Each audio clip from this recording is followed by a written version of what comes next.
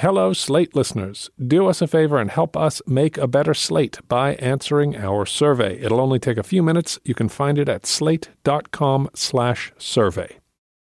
Hi, it's Lizzie. Just wanted to flag for you all that this situation is changing pretty quickly.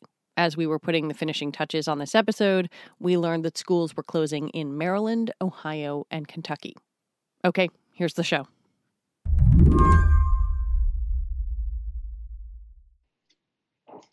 Good morning. Good morning, Dr. Reed. How are you? Could not be better. It's a beautiful Tuesday here in the Northwest. You're sounding very upbeat for someone who's in the middle of dealing with what you're dealing with. Well, that's what we do. Michelle Reed is the superintendent of a school district near Seattle called North Shore. 34 schools, almost 24,000 kids. And Seattle is also where the first U.S. case of the novel coronavirus turned up. Do you remember when you first heard that some people in your district might have been exposed to the virus? I do. What happened? I think from a personal standpoint, I remember just needing to close the door and sit down for a few minutes and collect myself and think about what the future likely would bring. NBC News has just confirmed 2 new cases in Washington state. This morning, Washington state remains the center of attention as the coronavirus spreads quickly. An 11th person in the United States has died from the coronavirus. 10 of those deaths have been in Washington state. And tomorrow... As the weeks went by, Reed had to make a series of difficult decisions. When a family member of a staffer might have been exposed, she closed one school. Next, a different staff member started showing potential symptoms, so she closed another school. Then, a school parent tested positive. With families scared and attendance dropping, Reed made 2 decisions. First, all the schools in her district of almost 24,000 students would close for 2 weeks. Second, that every one of those students would switch to an online curriculum. Walk me through your decision to move to online learning. What did you have to kind of evaluate to figure out if you could try and pull this off? Well, we began to realize that with an over 20% absence rate, we actually were tipping over 7,000 students absent, that we were not really meeting equitable educational needs by staying in a brick and mortar classroom.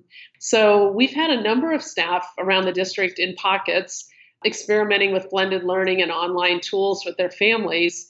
Our decision really was how quickly could we bring that to scale for all 23,577 students.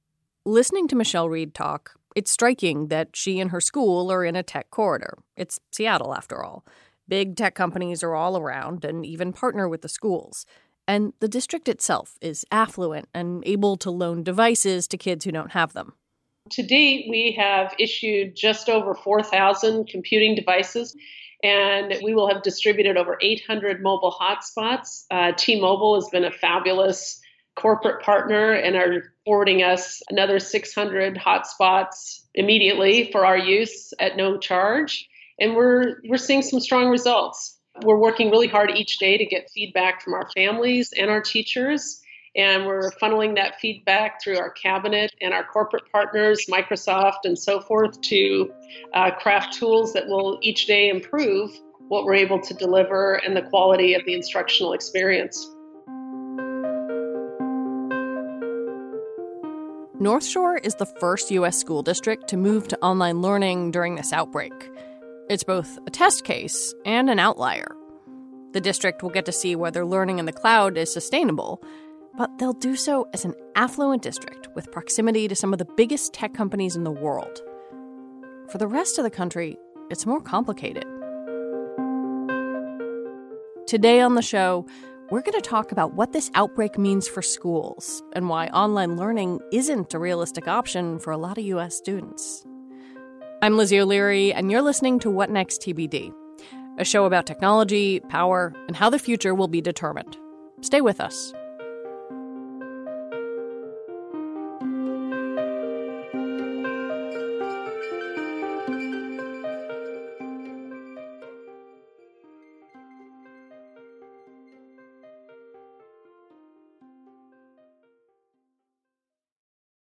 This episode is brought to you by Discover. When it comes to your finances, Discover wants you to know they are the credit card that is always there for you. With 24/7 U.S.-based live customer service, everyone has the option to talk to a real person anytime, day or night.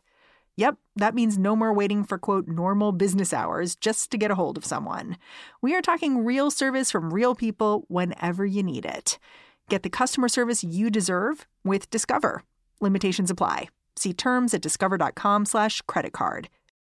For the ones who work hard to ensure their crew can always go the extra mile, and the ones who get in early so everyone can go home on time, there's Grainger, offering professional-grade supplies backed by product experts so you can quickly and easily find what you need. Plus, you can count on access to a committed team ready to go the extra mile for you. Call, click Grainger.com, or just stop by. Grainger, for the ones who get it done.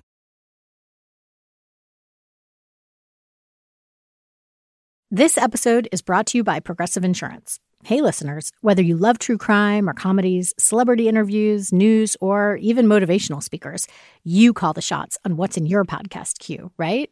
And guess what? Now you can call the shots on your auto insurance, too. Enter the Name Your Price tool from Progressive. The Name Your Price tool puts you in charge of your auto insurance by working just the way it sounds.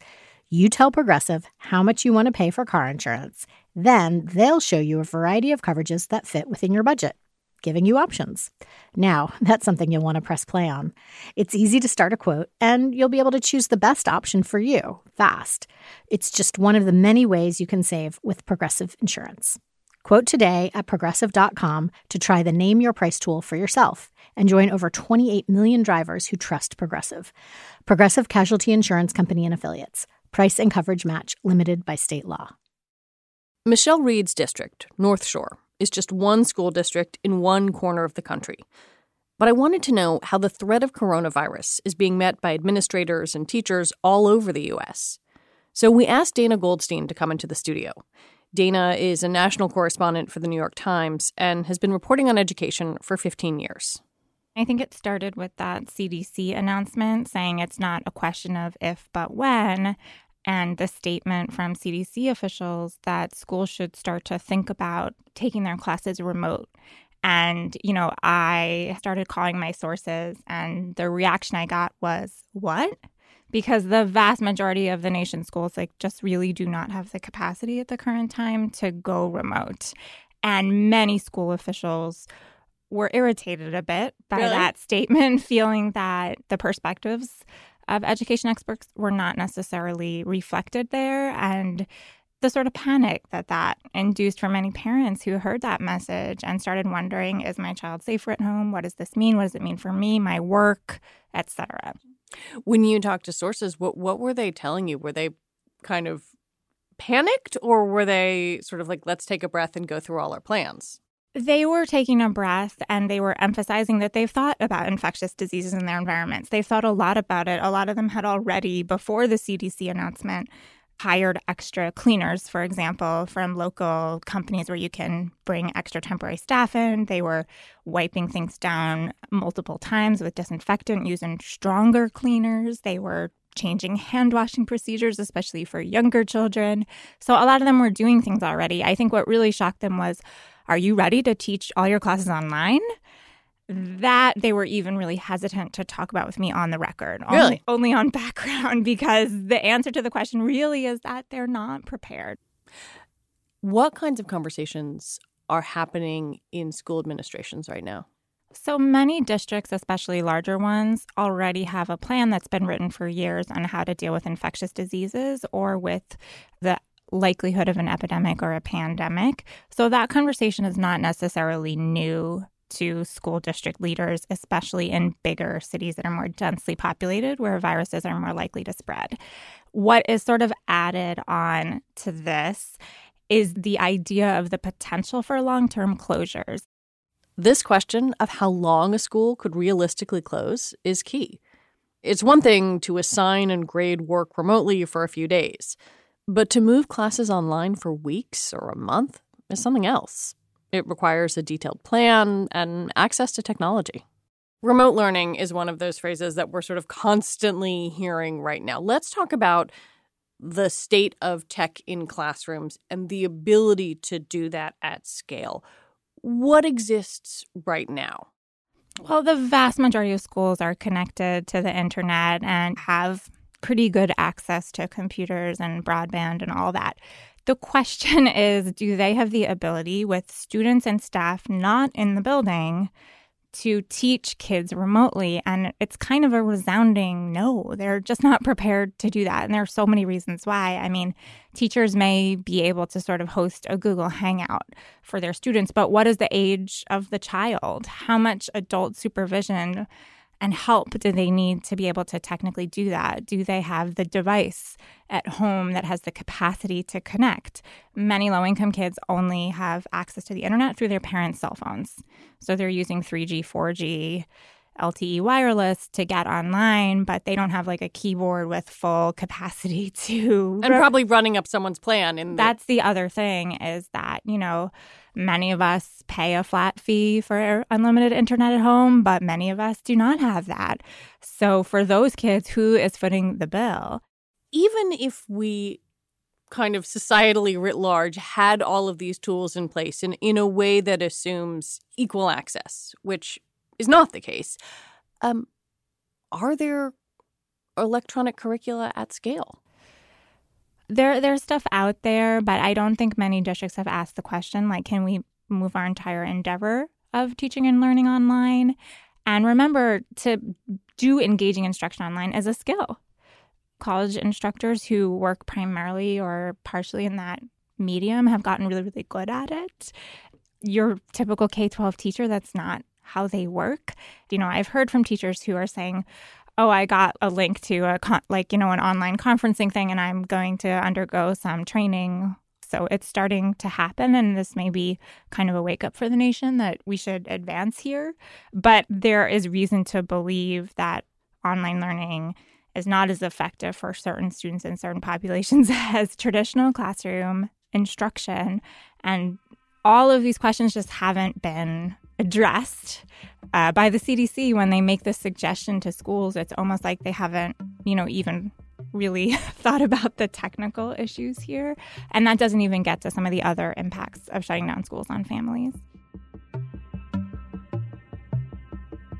Even if schools have the ability to move everything online, there's the simple fact that they do a lot more every day than just instruct students.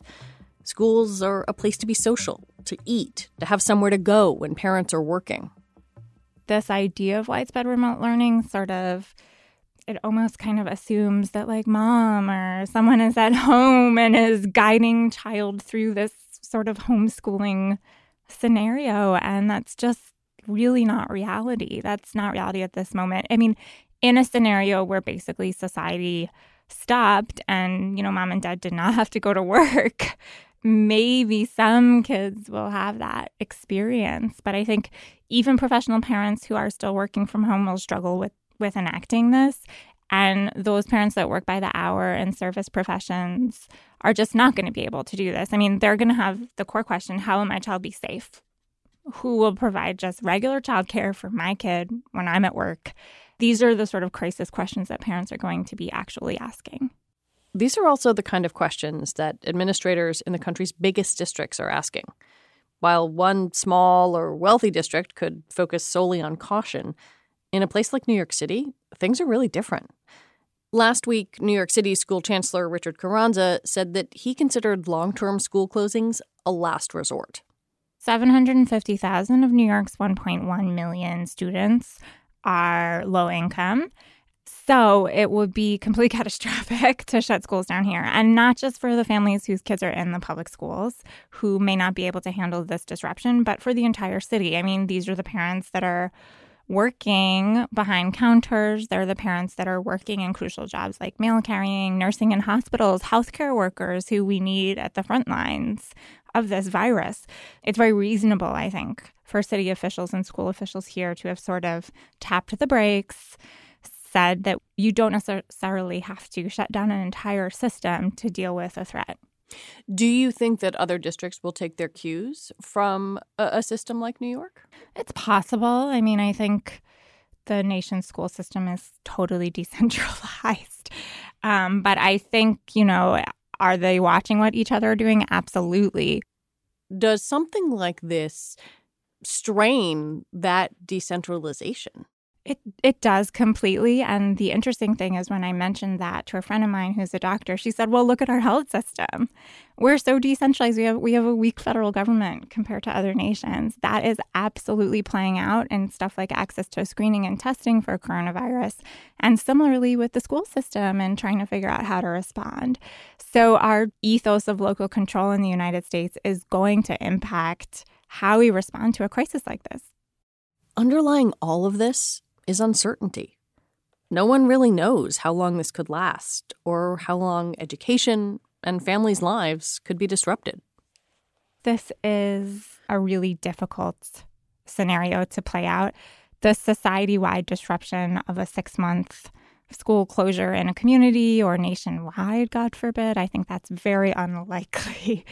It's kind of hard to grasp how incredibly disruptive it would be to the economy, to families' personal lives, and to kids' learning. I mean, that's why we send kids to school. I think probably a lot of parents are ceding the authority and decision-making here to the schools, and they are worried, but they are thinking that school and health officials will let me know what I need to do for my kid, and they've got my kid's best interests at heart. Dana Goldstein, thank you very much. Thanks for having me. Dana Goldstein is a national correspondent for The New York Times, and Michelle Reed is the superintendent of the North Shore School District in Washington. That's our show for today. What Next TBD is produced by Ethan Brooks and hosted by me, Lizzie O'Leary, and it's part of the larger What Next family. TBD is also part of Future Tense, a partnership of Slate, Arizona State University, and New America. And if you missed What Next's episode about Syria earlier this week, you should take the time to go back and listen. It's intimate and human and really heartbreaking. Mary and her team will be back on Monday. Thanks for listening. Talk to y'all next week.